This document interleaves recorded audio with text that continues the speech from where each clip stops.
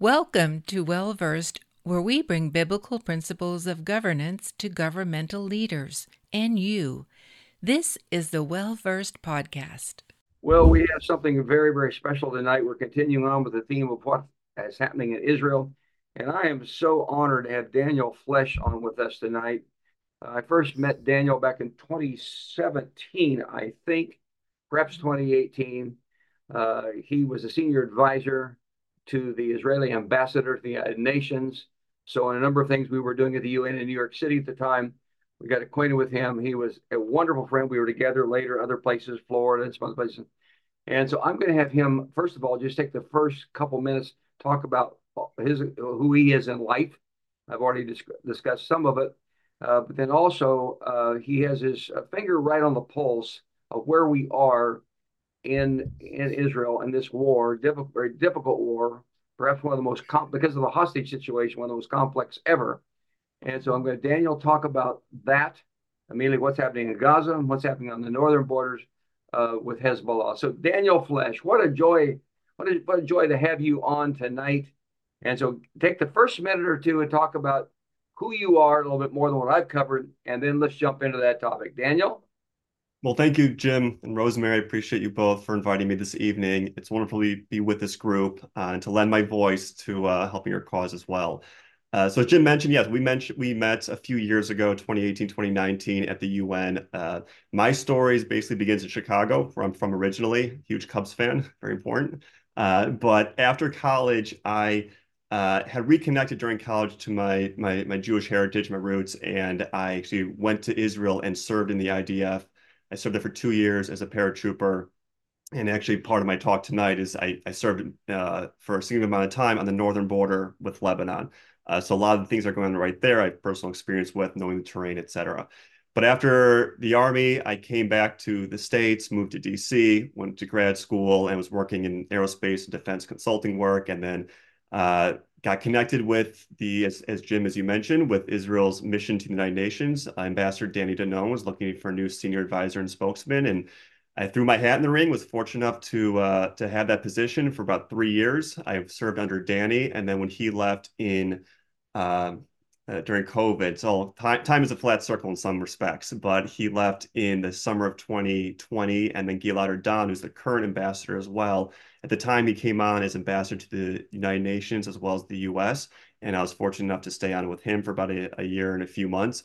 And then after 3 years total in that position, I moved with my now wife back to the DC area, where I've been doing strategic communications work for different consulting firms for part of my own business. And obviously, in the last few months, given my background in the Army as well as spokesman and senior advisor to the mission, I've been able to lend my voice here to help explain to a variety of different audiences what's going on in Israel, the importance of understanding the context, the history. Not only this is not just a story about Israel, but it's a story about the Jewish people. It's a story about forces of right and wrong, of good and evil in the world. So there's, as Jim, as you mentioned, there's a lot of things going on. There's a lot of different players involved and different themes and different considerations that it's a very complicated situation. So I'm going to try to tackle a few different elements of it. Feel free to jump in with any questions you have. I'm going to try to talk a little bit about, as you mentioned, where we are right now, where Israel is right now as it relates to Gaza, and then a little bit later with Lebanon. But just so everyone is caught up, we're here on Sunday, January 7th, and the war has been being waged effectively for exactly 3 months. It started on October 7th, although realistically, it actually began years before that. Israel does not have a peace agreement with certainly any terrorist organization, but very few countries in the Middle East. And one of those organizations it does not have an agreement with, obviously, is the terror organization Hamas. So when people talk about a ceasefire now, as they have for a number of weeks, you have to keep in mind that on October 6th, there was a ceasefire. The previous conflict or operation in which Israel engaged Hamas was 2 years ago in 2021. And there was a ceasefire from the end of that conflict, end of the operation until October 7th, which Hamas broke in a horrific fashion. We just saw Robert blowing the shofar from the site of the Nova Festival, where a massacre occurred, also elsewhere in southern Israel. And so that sparked, obviously, a significant reaction from Israel. And it became very clear very quickly that what Hamas had done was not just another quote unquote cycle of violence or round of operations that was going to be required by Israel, but actually, as President Netanyahu said on that day, October 7th, and then Israel declared on October 8th, it was a war. And holistically speaking, this is one front or one battle in the broader war, broader conflict between the Arab world and Israel. So that's kind of the higher arching context to consider what we're experiencing, what we're seeing right now. So from October 7th, initially Israel responded with not yet a ground invasion, but airstrikes, because that is first off an immediate reaction that Israel is able to execute, targeting Hamas terrorists, their leaders, different command and control centers, things that can be targeted and fired upon from the air. In the meantime, given that this was going to be a war and not just another conflict, Israel's political and military leadership needed the time and the space, actually, which is one thing Bibi asked from Biden, the time and space to figure out, well, what would its next steps be? In previous operations, Israel had conducted effectively limited operations, meaning it was a very specific target that Israel wanted to achieve or objective, whether it was in 2014, the last time it was a ground operation, trying to understand and destroy more of Hamas's tunneling systems. In 2008, it was to recapture captured Israeli soldiers and other reasons. But this was going to be a war ultimately with three objectives, as Bibi laid out. First, to destroy Hamas and certainly to incapacitate its fighting capabilities. Two is to restore security and order to Israel's southern communities. And third is to rescue the hostages. And all those three things, A, B, and C, are not simple tasks. They require huge investments and amount of resources, both in manpower with troops as well as materiel. So it took some time for Israel to kind of essentially assemble its forces. They called up over 350,000 reservists. So just for people, I think your audience is very well informed, but just so for context, everyone knows, Israel is a very small country.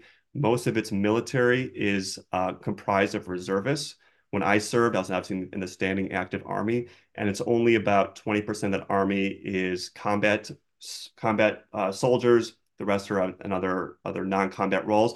But the bulk of the army, when there is a war like now, are reservists, people who are between mid-20 to late 30s years old, and they're called from their homes, from their families, from their jobs to go serve in the army. So Israel needed time essentially to amass the forces it needed to execute the strategy that we're now seeing.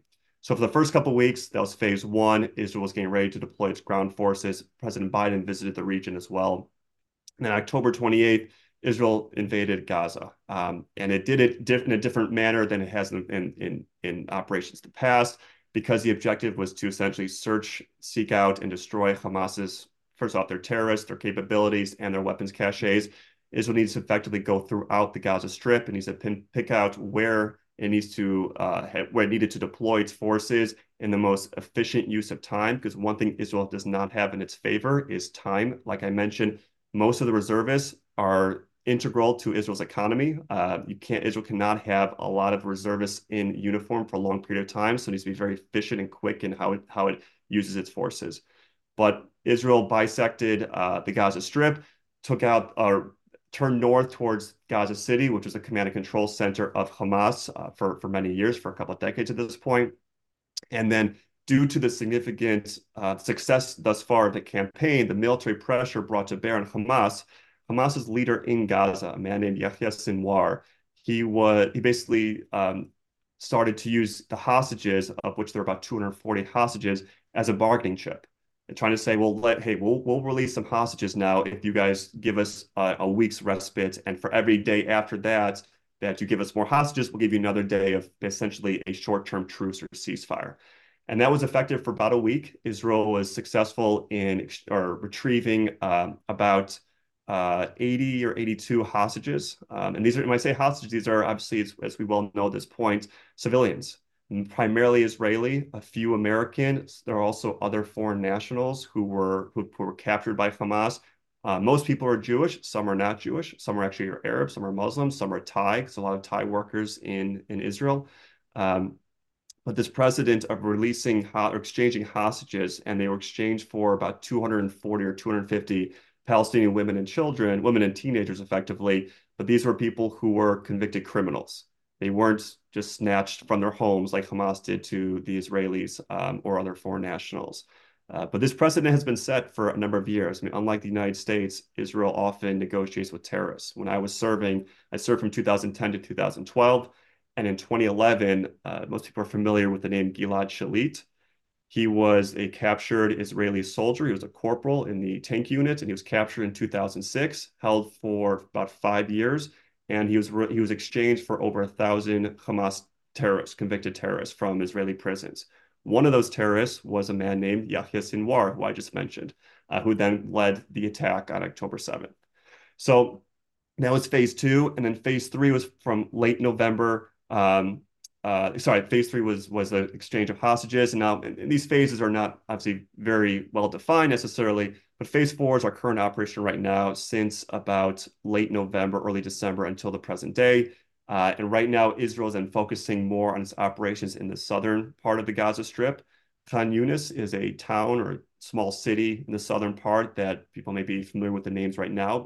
It's important, A, because it's one of the most populated areas in the southern Gaza Strip, but more importantly, it is the birthplace of Sinwar. And moreover than that, it's where his primary command and control center they believe is to be found.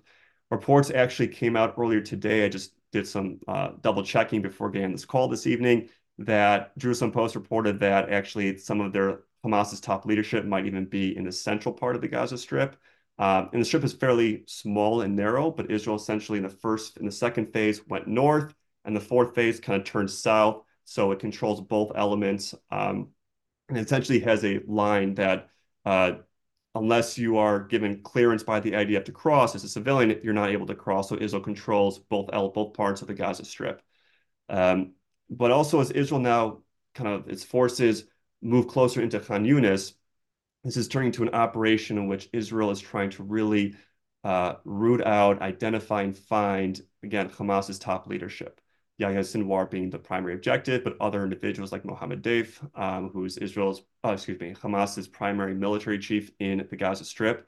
And so in this part of the war, like I mentioned, we're 3 months to the day of October 7th, and a lot of reservists have been called up. So this part of the war is less heavy, less intensive with ground forces, with massive ground forces. So you're starting to see reports of soldiers being given some leave, going back home, some R&R. That's partly cycling them in and out. It's partly giving them reprieve to go home because believe that there'll be another initiative, another offensive probably in a few months, perhaps in Gaza, perhaps even in the north, which I'll get to. So right now, Israel is in control or asserting control in the Gaza Strip. And they are closing in, we hope certainly, on Sinwar and his other leadership. But Hamas is still formidable for the most part in Gaza. It's been estimated that their forces number it's unclear, certainly, how you define someone who's a Hamas terrorist and someone who just happens to pick up a gun and fight for Hamas, but between about 15 and 20,000, maybe a few more Hamas terrorists. So if you want to really destroy Hamas's capabilities, you have to essentially kill a lot of bad guys.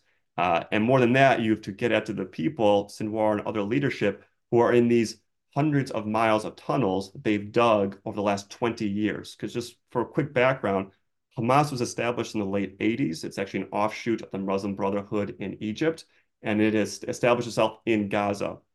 And then 2005, and it was part of the Second Intifada, to be honest, in parts in the early 2000s, was an internal war between the Palestinian Authority in the West Bank primarily and Hamas in Gaza.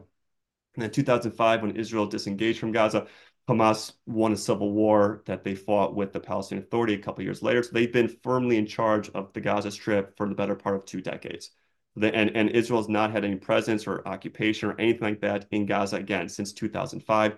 So Israel's thought they knew about the extent of Hamas's called a metro, because it's like all the subway systems, like a huge expansive metro, this tunnel system underneath Gaza. But really they're learning for the first time really how expansive it is, how much it's grown since 2014, the last time Israel was in Gaza.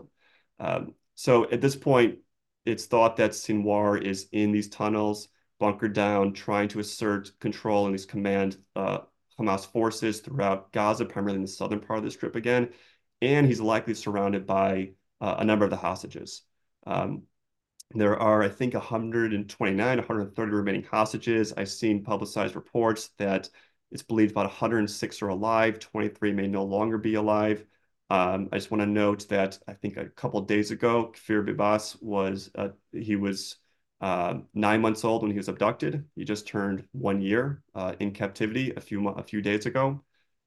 So ultimately, Israel doesn't know as much as they would like to know about the hostage situation, particularly now because they are likely being used as human shields by Hamas's leadership. So that's the Gaza front. Jim, anything in particular you want me to focus on there before moving north to Lebanon? Do you can you give any sense? Have you talked to any of your friends who are fighting of what it's like going into the tunnels, or is that beyond the scope of your connections there in Israel? Yeah, that's a lot of the guys that I've served with are actually in the north right now. Paratroopers are some paratrooper units serving in the south, mainly more special forces units at this point. A lot of my guys in the north, but in conversation with other friends I have in Israel, etc., um, it is the word that comes to mind is hellish. It is a situation where I don't think any modern military has ever fought in before, in that it's a combat environment that is entirely urban. Um, it is above ground as well as subterranean. It's a situation where the enemy entirely owns the map, meaning when you're above ground, Israel is a very technologically advanced force, military. And so it can use drones, it can use other ISR, intelligence, surveillance, reconnaissance, aircraft to map a battlefield, to take photos, videos, etc. And Israel's done that like any modern military, the United States included, has done of an enemy territory. But in this situation, Israel has no idea effectively beyond what's been able to clear so far what the tunnel systems are like. And the last thing it wants to do, I think frankly any soldier wants to have to do, is to go into these tunnels that are some, as we've seen, actually are fairly large, which is very telling in some ways to allow vehicles to go through. But most of them are just for single file passage to move, men or material or obviously hostages. And so it's an environment that would be completely dark. It would be completely on the enemy's on their terrain and on their terms of how they engage. So the last thing you want to do is send troops in there, and that's why has had and been trying to develop new techniques to clear tunnels, to seal them off, but making sure obviously that there are no hostages inside. But beyond that, the urban nature of the battlefield, it also makes it very, very difficult. Sadly and tragically, a few weeks ago, 3 Israeli hostages were killed by friendly fire by the IDF because a few different reasons I'm not going to get into, but essentially, there's something called the fog of war, which is pervasive in every battle, and it's just unclear messages, unclear orders are given at times, and in this tragic situation, they were thought to be Hamas terrorists because not that they popped out, they thought to be Hamas terrorists, and the IDF accidentally shot them. I just want to note before moving off this point that one of the parents, one of the mothers of the hostage that was killed, she publicly said that she had no remorse or anger towards the IDF soldiers that unfortunately killed her child, knowing that ultimately, again, every ounce of blood that's shed on the Israeli as well as the Palestinian side is the responsibility of Hamas. Well, it was shared on a previous World Prayer Network call about how Hamas will have recording of people speaking Hebrew. So it makes the IDF soldier think that he's near a hostage and he's entrapped in there and he gets killed. Because And more than speaking Hebrew, they're attaching sound and recording devices to stuffed animals, to other children's toys, as if to lure soldiers into what they think would be an innocent, innocuous room, like a child's room. But as we've learned, Hamas has stopped at nothing has prevented Hamas from booby trapping or trying to wire explosives to any sort of situation, children's rooms, schools, hospitals, etc. there is a move about, I don't know a lot of details about it, but attempt to try to persuade Egypt to create a 10-mile buffer that would allow an enormous number of Palestinians from Gaza to be moved into this buffer zone to protect them, get them out of a war zone so that the IDF could complete its task of routing out Hamas. I don't know that that's even close to happening. I'm not sure on that. Have you heard I, anything about that at I all? certainly have. I'm not holding my breath.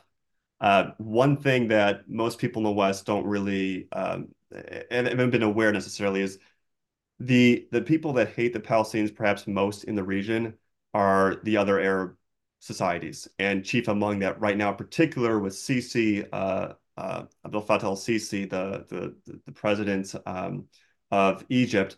They certainly do not like the Palestinians, and so I mean, when Russia invaded Ukraine a year ago, February, there's naturally there are refugees from every conflict, and they fled across the border into Poland and then other countries, and there was no issue from Polish authorities from Warsaw saying no, close the border. There was no argument from no other country was saying no, stop this flow of refugees, realizing that maybe one day they can go back to Ukraine, Eastern Ukraine, wherever. But in this war with Israel-Hamas, immediately Egypt closed the border, the Rafah crossing from the Gaza Strip into Sinai. And for those who are aware of Middle Eastern history, of Israeli history, of Egyptian history, wasn't much of a surprise, but it's very telling. It's very telling that they don't want it's for a few reasons. One, probably to make Israel look bad in some ways too, because then suddenly Israel is somehow responsible for an enemy population that started a war against it versus the other Arab states helping out their own brethren. But it's also because they don't want some of the elements, the terrorist elements that kind of are pervasive throughout Palestinian society to then infiltrate into the Sinai Peninsula, which is fairly empty, but still it's like a Wild West in the Sinai. And one of the reasons that Israel actually constructed a physical barrier, a wire fence essentially throughout the length of the Sinai border in the late 2000s, early 2010s was to stop smuggling and other arms and terrorist elements from going from Sinai into Israel. So I'm not holding my breath on any sort of buffer zone for the Egyptians to allow Palestinians from Gaza in. But let's hope, but I'm not holding my breath. I don't know if it was 2018 or 2019. I can't remember. Joel Rosenberg arranged a small delegation. We got to meet with President al-Sisi of Egypt. He had never met with a group of evangelicals at that Hmm. time. And we ended up meeting, it was supposed to be 1 hour meeting. We met for 2 hours. He's done a remarkable job, or at least he had till then. I haven't kept up on it more recently, but he did a remarkable job of tamping down the Muslim Brotherhood in that particular country. And we really commend him for doing that because it's pretty turbulent. It's a very, very difficult task he has. So I understand their hesitation. But as you say, that's pretty desolate territory right there in the Sinai, and it could become a buffer zone for a while. I would sure hope that would happen. We will wait and see on that one. Take us to the northern border. Yeah. You served there as a paratrooper in the northern border, so you know it well, Lebanon. In your comments, give a little bit of background. How is it that Hezbollah from Iran, funded by Iran, was able to just take over and destroy Lebanon, which has been a beautiful country and is decimated now? You get a little bit of history on that if you can, and tell us what's happening on the northern border in this war. Well, how much time do you have? Uh, so the history of Hezbollah, yes. Um, I should say also Hamas is a subsidiary of Iran as well. They give Hamas, I think about I meant to check this before I got on. When I was at the UN, we under Ambassador Denon, we regularly made this a point of our quarterly debates in the Security Council about the quote unquote situation in the Middle East, which is basically an opportunity for all the countries to say, why is there no peace? Oh, it's because of Israel. But we had a graphic and talked about how much Iran is funding these different terrorist organizations. I think it's $100 million a year they've been giving to Hamas. For Hezbollah, I believe the number is about nearly $1 billion a year. So Hezbollah, which means Party of God, um, essentially it started off essentially, to my understanding, I'm not an expert in Hezbollah, but I do know certainly the basics. Started off as primarily a social welfare organization, as I understand it, providing different needs to Lebanese Muslims throughout the country. And I don't want to do it justice, but essentially developed a military capability and some organizations like the European Union try to differentiate now between a military wing and a political wing of Hezbollah and also Hamas. Essentially, it's one and the same. Hezbollah is led by a man named Hassan Nasrallah, and there's always a competition in the Arab world, and it's an overgeneralization by saying the Arab world because Israel has peace with 5 different Arab countries right now: Egypt, Jordan, the UAE, Bahrain, and Morocco. And part of the reason October 7th happened because Israel and Saudi Arabia were making very strong progress towards normalization. Might have happened in 2023 if October 7th didn't happen. I still believe it will happen at some point, but it's dependent in some ways on how Israel conducts itself in Gaza and elsewhere. Conversation for another time. But Hezbollah, for the last couple decades, has been the largest, the strongest military power in Lebanon. And I say that advisedly because there is a Lebanese army, but Hezbollah is stronger. And a number of years ago, I'm gonna get this wrong, but mid 2010s or so, late 2010s, Hezbollah entered Lebanese politics and actually has some seats in its parliament. And you're right, Jim. As I understand it, Beirut in particular used to be known as like the Paris of the Middle East. Hasn't been that way since the early 1980s when there was a civil war in Lebanon, essentially between Muslims, Shia, Sunni Muslims, as well as Christians. Lebanon essentially is a factional or confessional country. There's been a sense hasn't been a census there in decades, in part because the governing structure is made up and on how big the population is of each group.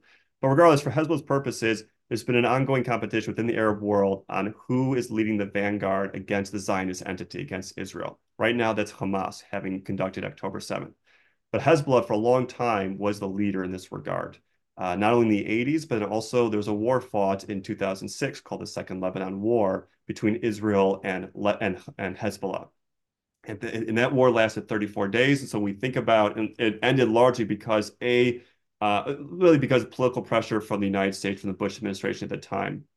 But when we think about how the U.S.'s relations right now with the Biden administration, Israel's been conducting this war for nearly 3 months, which is significant. And so, the administration, I knock them for a number of things, but in this regard, they have given Israel the time it needs to conduct its operation. But with Hezbollah, the end of 2006 saw the passing of what's called UN Resolution 1701 and the establishment of UNIFIL, UNIFIL, the United Nations Interim Force in Lebanon, which is supposed to provide a physical presence and a buffer between Israel in the south and its border along what's called the Blue Line and Hezbollah north of that. And Hezbollah was supposed to not be able to cross about 5 or 10 kilometers into a territory 5 or 10 kilometers away from Israel's border.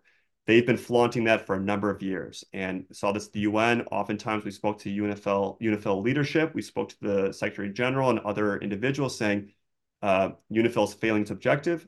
Hezbollah is going to the border with Israel near the fence at times. They're establishing different posts in homes that you can see from the border. You can see villages. This area is pretty well compact. You're seeing villages, and Hezbollah has command centers there. They have operational centers there, a couple of kilometers, if not even closer, to the border with Israel. So right now, if there was not a war in Gaza, there would be a war between Israel and Hezbollah in Lebanon. The amount of activity, cross-border fire, primarily from Lebanon, but Israel certainly responding, is the highest level it's been since 2006. Of course, if there wasn't a war in Gaza, there wouldn't be this kind of activity because things would be quiet in the northern border, and things were largely quiet when I served there as well. The action, so-called, was more down around Gaza. But it's thought, there's a thinking that there could be a third Lebanon war. Of course, if there is, let's hope and pray that it's the last Lebanon war. And there have been over 500, nearly 600, I think, attacks between Hezbollah and Israel. About 150 Hezbollah operatives have been killed, and other terrorist organizations as well. I want to note as well that Hamas has a presence in southern Lebanon, in Lebanon as well. And Hezbollah, more generally, as I mentioned, the Iran connection too. During the Syrian civil war in the early 2010s, Iran told Hezbollah to go fight for Bashar al-Assad in Syria. So Hezbollah is very much a wholly owned subsidiary of Iran. So if Iran says jump, Hassan Nasrallah, Hezbollah essentially say how high. So the reason there hasn't been a full-blown war just yet is no one really wants it. Certainly Israel does not want it at this point, does not want to fight a multi-front war.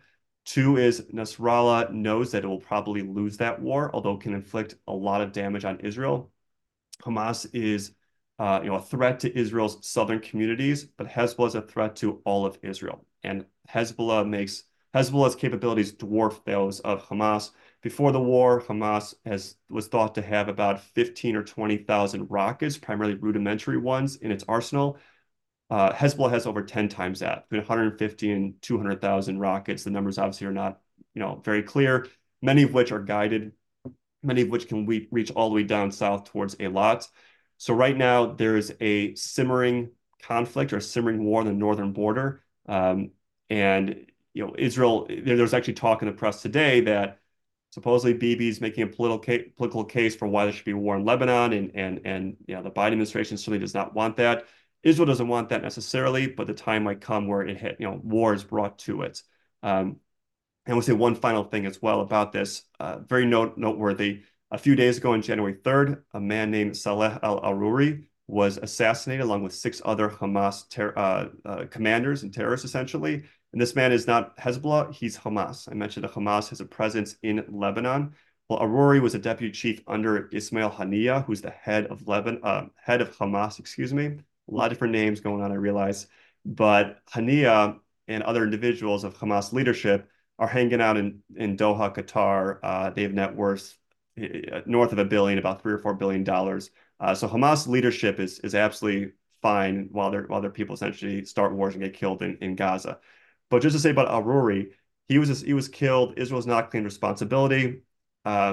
So if they claim responsibility, we can't point the finger and say definitively they did it. But certainly it's in Israel's interest to take out Aruri, showing that the gloves are off with this war, that Israel will go to whatever lengths it needs to eliminate Hamas's leadership. As I mentioned, that's their first objective, one of their objectives, the first one. And in response, there's a question of what would Nasrallah do? Again, Hamas has been seen as a vanguard in the fight against the Zionist entity. Will Hezbollah then also take up the leadership, because there's also internal politics between the different Arab factions here?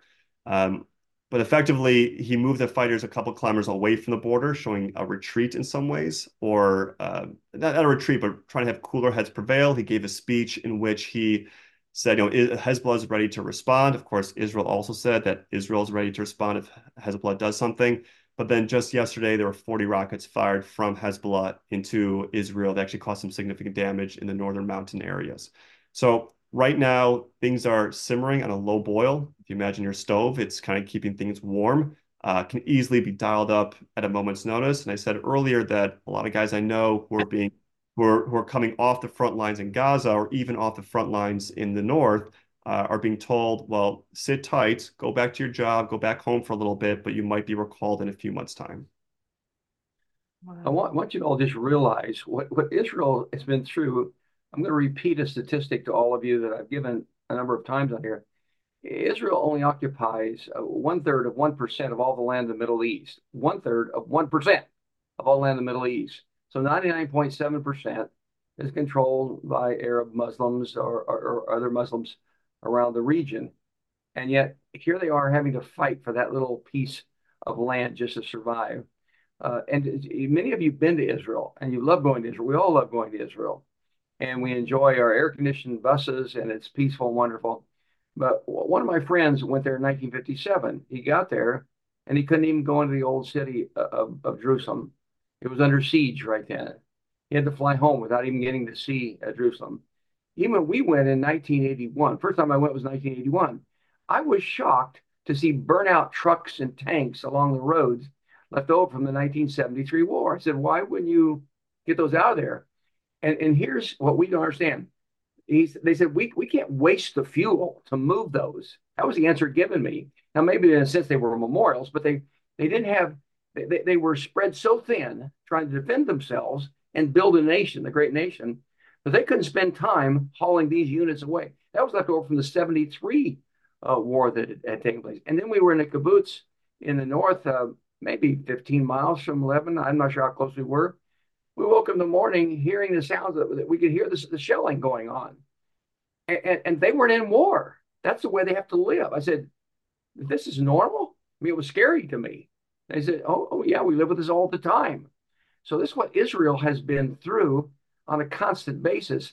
I guess the question I have for you, Daniel, is Israel do they have the military bandwidth? I know they're strong and their military is the best of the best, but do they have the bandwidth to handle all they're doing in Gaza and then take on uh, Hezbollah with maybe 200,000 guided missiles that are in place there at the same time, knowing that obviously Syria, who knows what Iran would do, or Houthis, but they have the bandwidth to take that on because it seems like it could be triggered at any time, full bore in the northern border. Yeah, very true. And so the short answer is yes. And largely that's because they might not have had it on October 8th because a campaign against Hezbollah is going to rely heavily, at least at the beginning, on air power. Um, it takes so much time for an infantryman walking or on at the back of a tank to advance north and to try to take out different rocket launch sites.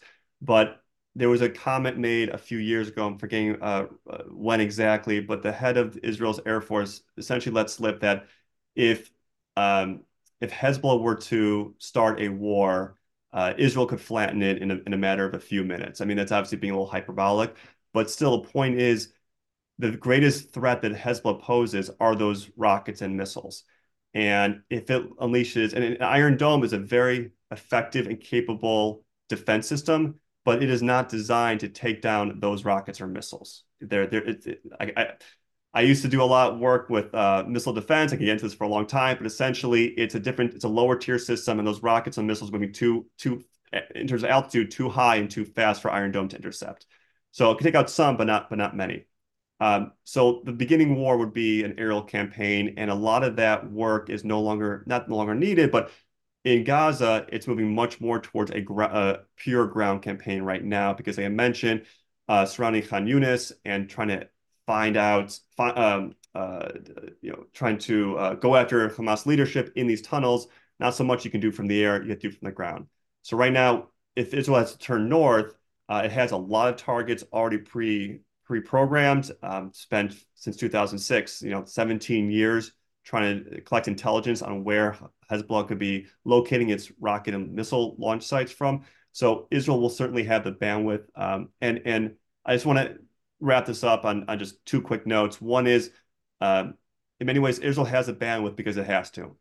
It can't afford not to have that bandwidth. The biggest fear that Israelis had on October 7th, aside from the horrific nature of the massacre itself, was what's going to go on in Lebanon, what's going to happen in Syria, what's going to happen with Hamas or other terror cells in Judea and Samaria in the West Bank, what's going to happen with Iran. Are we facing a multi-front war that we haven't faced for decades since 1973, effectively? And so that was the biggest existential fear that Israel faced. But we've seen that Hezbollah is not eager to start a war in many ways because Iran isn't. Because if Hezbollah starts a war with Israel, if there is a war between Hezbollah and Israel, Hezbollah will be decimated, and that will take Iran's biggest threat off the table to Israel. Is Iran keeps Hezbollah in many ways as a protection against Israel. Don't come and attack me. Don't go and attack my nuclear sites, etc., because I will unleash 150,000 rockets at you. And the last thing I'll say too is, you started getting at this about why Israel occupies 1/3% of land in the Middle East, and ultimately the broadest message I want to give to your viewers is the reason that there is continued conflict and it has been between Israel and its neighbors is because its neighbors, whether it's the Palestinians or Hezbollah, not everyone, mind you, like the Abraham Accords countries are different and countries are changing, but by and large, the reason there's conflict is because the Arab populations of these societies think that Jews do not have a right or a claim to the land. They think they are colonizers from Europe or elsewhere, and they are here today and they'll be gone tomorrow. And ultimately, if they can be made to realize, I'm not just saying through military might, but if they can be made to realize that the Jews have an ancient connection to the land, and moreover, they have nowhere else to go, then there can be peace. But if you cannot disabuse them of that notion, then why would they stop fighting you? And they look at what happened in Algeria with kicking the French out in the 60s. They think the same thing can be done to the Jews. And Nasrallah said something as much in his speech after Aruri was killed. I have the quote here. It's obviously translated. I saw this, that he said essentially, quote, "Every Israeli has another passport and their suitcase is ready to depart when they find out that Israel is not the land of milk and honey." So Jews have nowhere else to go outside the land of Israel.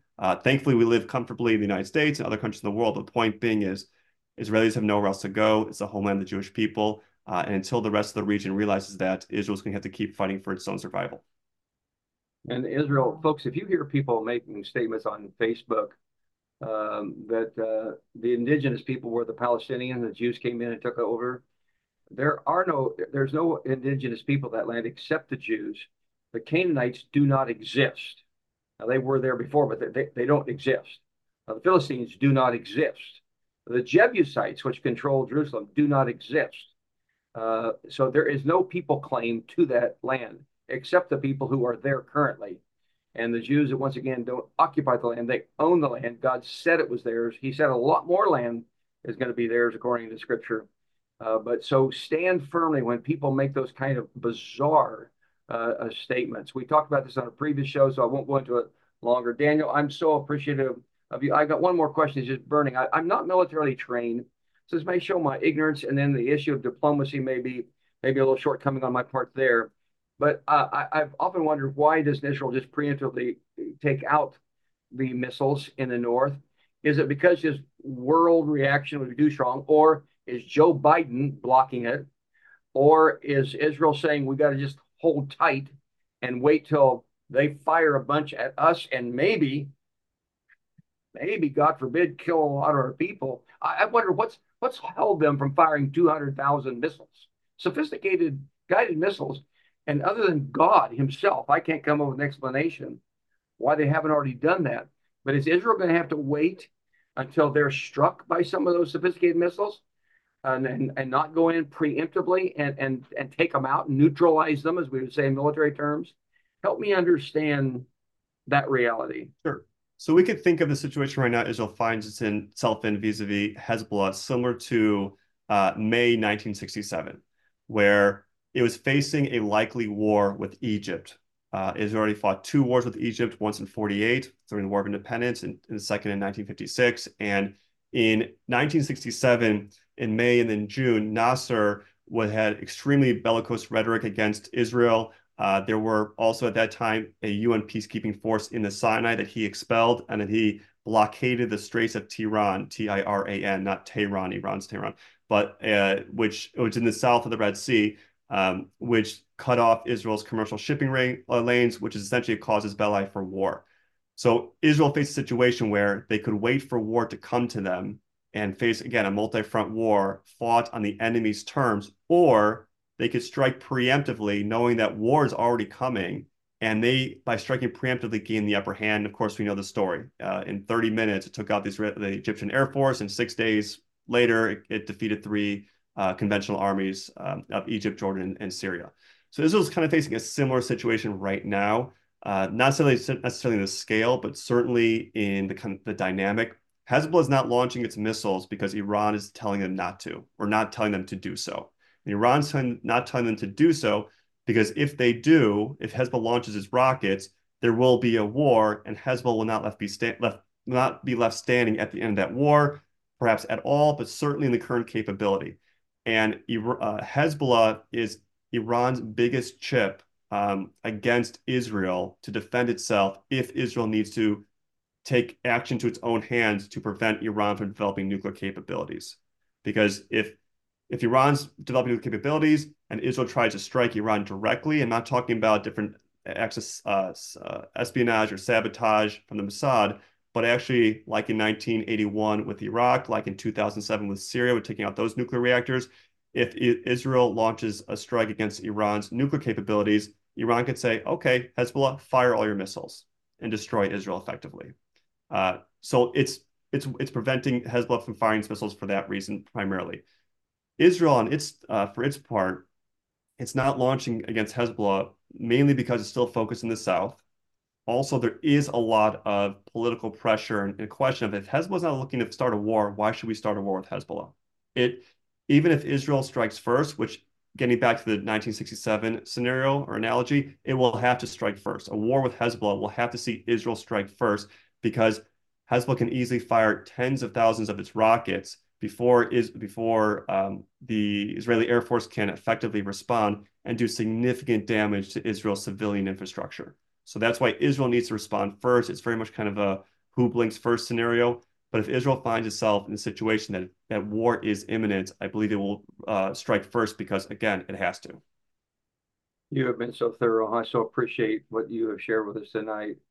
We're going to go right to a video clip. And Daniel, if time permits, I've kept you way longer than we planned on. If you're able to stay with us and give a little comment after these two videos, folks, you're about to see two remarkable videos. We weren't planning to show them. We had other things programmed for the night. My wife showed them to me as we were literally driving to church this morning. I said, oh my goodness, we've got to change and show this. This will give you a reliving of October the 7th, which we need to do periodically so we don't forget about it. Watch this. I think Robert was recording, or Dominique's crew was there and visited just a couple days ago. Watch this video. Just want to introduce myself again. My name is Dean Elston. I'm the spokesperson for the Israel Police. My job is to come up with words, and Maya and I always talk about it. It's funny because we relive October 7th over and over again since October 7th. And I have to come up with new words, and I have to come up with new ways, because not everybody is Israeli and not everybody's Jewish. And they come here and they see, and we say the word hasbara in Israel, and I want to throw that word out of the window somewhere, because what we've been doing since October 7th hasn't been hasbara. We've been convincing people. We've had to stand in front of houses where people were kidnapped, where people woke up on Saturday morning and their entire world flipped upside down. Hamas terrorists came inside, they grabbed them, and they pulled them back into Gaza. Parents lost their kids on October 7th. Children lost their fathers, their mothers.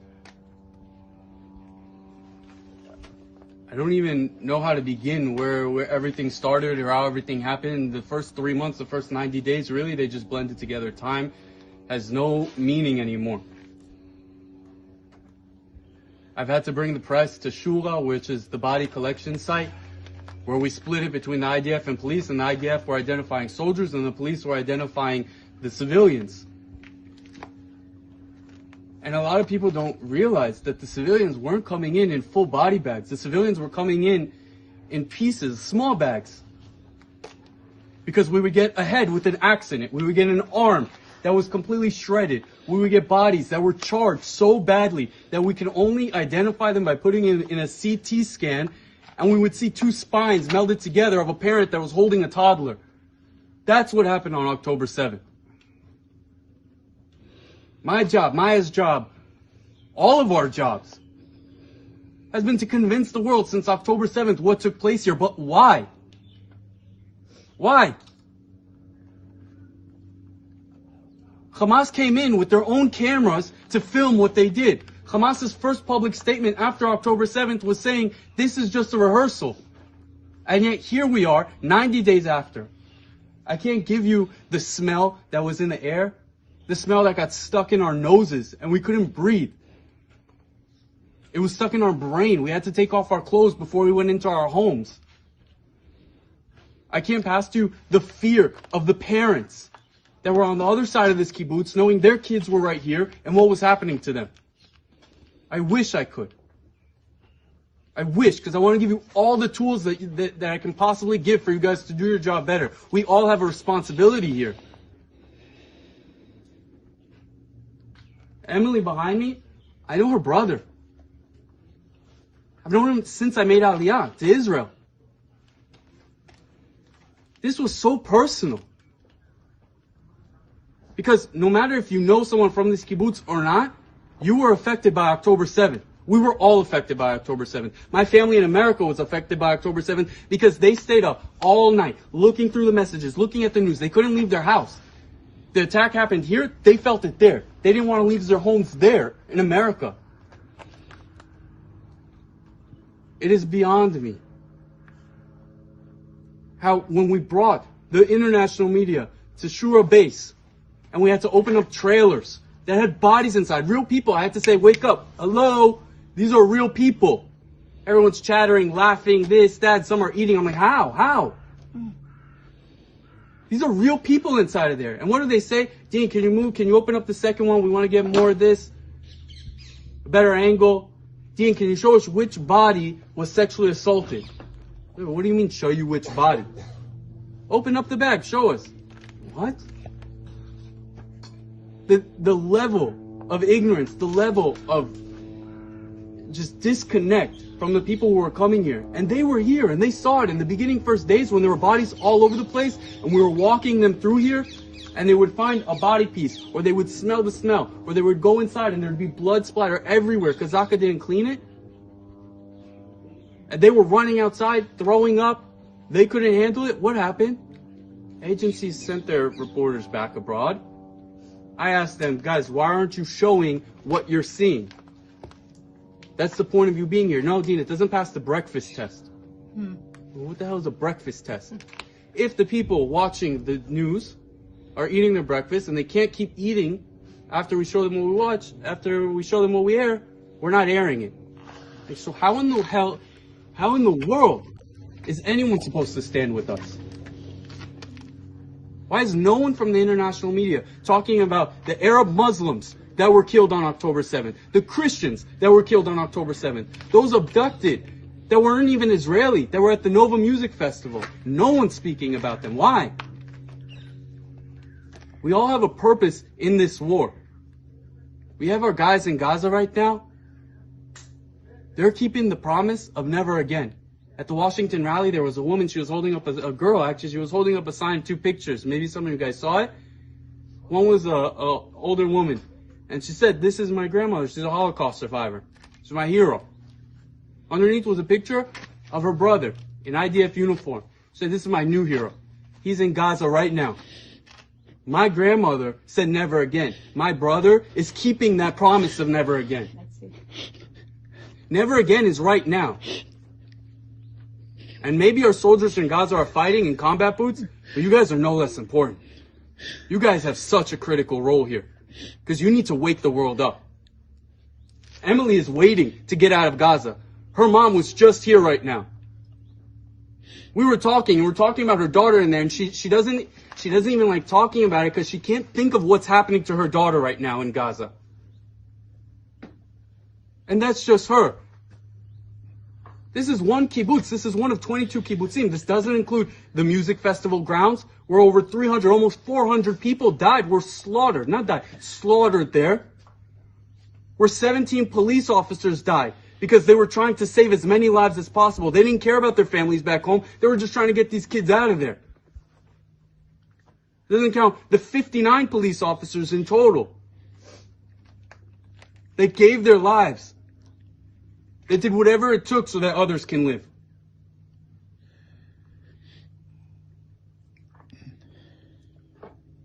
I can speak for days. I really can. About the bodies in Shula, about the media, about the people coming here, about the families that were here. I met with all kinds of backlash of, Dean, but this is resistance. Okay, what did a 10-month-old baby do in its 10 months of living to be victim to the Hamas attacks in the name of resistance? A 10-month-old baby.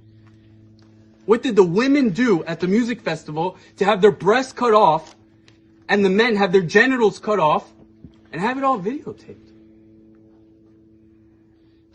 Have their bodies burned alive? Have pregnant women cut open? Guys, the things that happen here are so sick.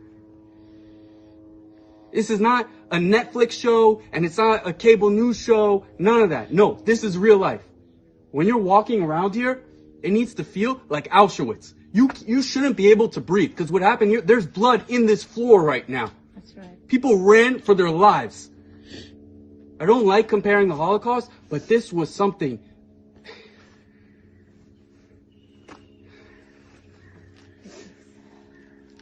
People were burned alive. Children were killed. There's 129 people right now waiting to be rescued inside of Gaza. There's 4 more people that we assume are most likely dead that have been waiting in there for years.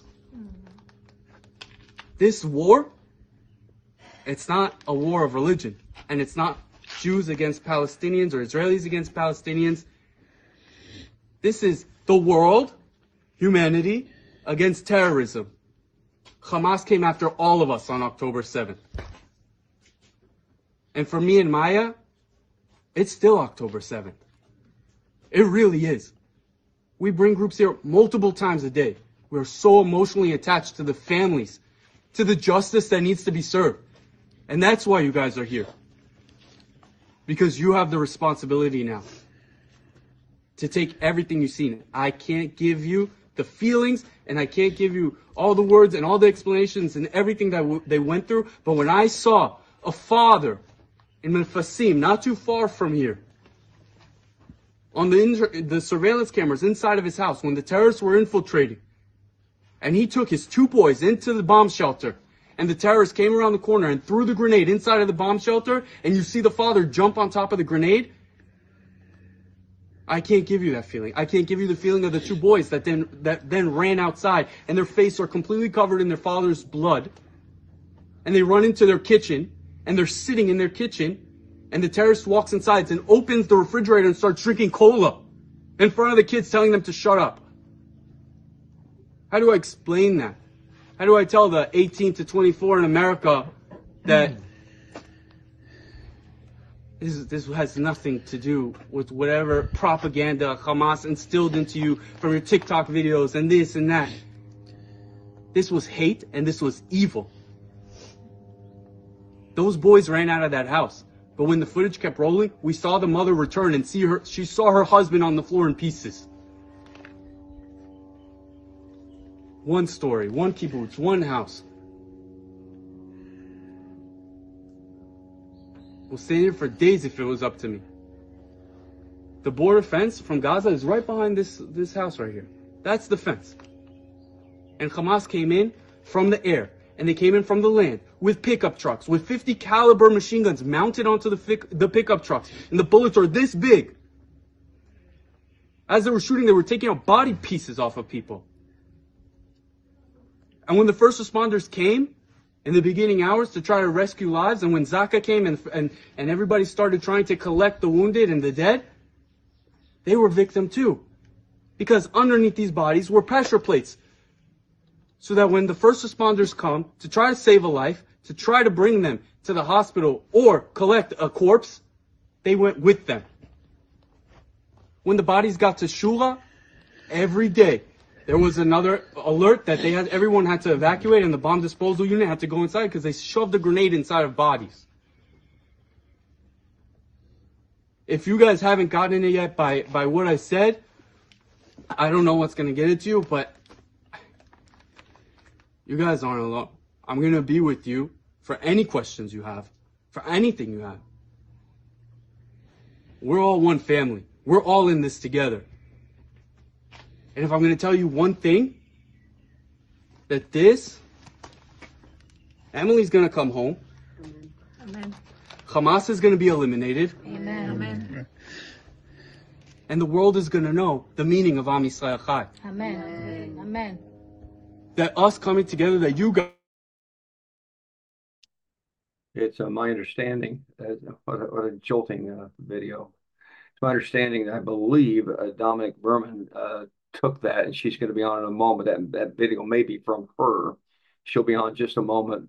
And then we're going to go to a 2-minute video. This is very 2 minutes. And I believe Robert Wenger, who sounds the shofar for us, this is a video he took. And so he'll be on in a moment. We're going to play this 2-minute video. We're going to ask Daniel Flesch for some responses. Then we'll go to what I understand are the 2 people who took this video. Let's go to the 2-minute video now. They come in by air with gliders, Buckeyes, by land, excuse me, by land with pickup trucks that had machine guns glued on them, set on automat, and with motorbikes. And they just start shooting, rampaging, screaming in Arabic. They came in with guns, RPGs, grenades, bombs, and they just start shooting. And people are hiding inside their mamads, inside their bomb shelters, just grasping for the hope that they'll survive. And we'll talk a little further about what a mamad is But a mamad is supposed to protect you from bombs, from missiles, not from terrorists who are standing outside your doorstep. If that wasn't enough, they later set a lot of the houses on fire. And when I tell you that they came in very well prepared, they brought gasoline tanks and tires with them from Gaza, and they set the houses on fire. People were either shot and then burned, or burned alive, or would inhale the smoke from the fire, step outside usually through the window of the mamad, where they'll be met with a terrorist who murders them or kidnaps them. That's the reality. And even though we're 90 days in, we're gonna go inside. But in a sense, here in Kfar Aza and in the nearby area, time stands still. You're gonna see the Sukkot still standing. We're almost 3 months after, we're 90 days in, and the Sukkot are still standing. This is not a movie scene. It's not a movie set, it's not AI. It's not something that we built so people will come and see it. This is the reality. This is what happened here. Time stands still here. And we also see the signs for the elections of Phil Lipstein. And we'll talk about him, but he was the head of the regional council, an amazing man that was murdered here, just outside his house. And it was about to be re-election time. And you still see the signs for his elections. He's no longer here, but his signs are. Again, time stands still.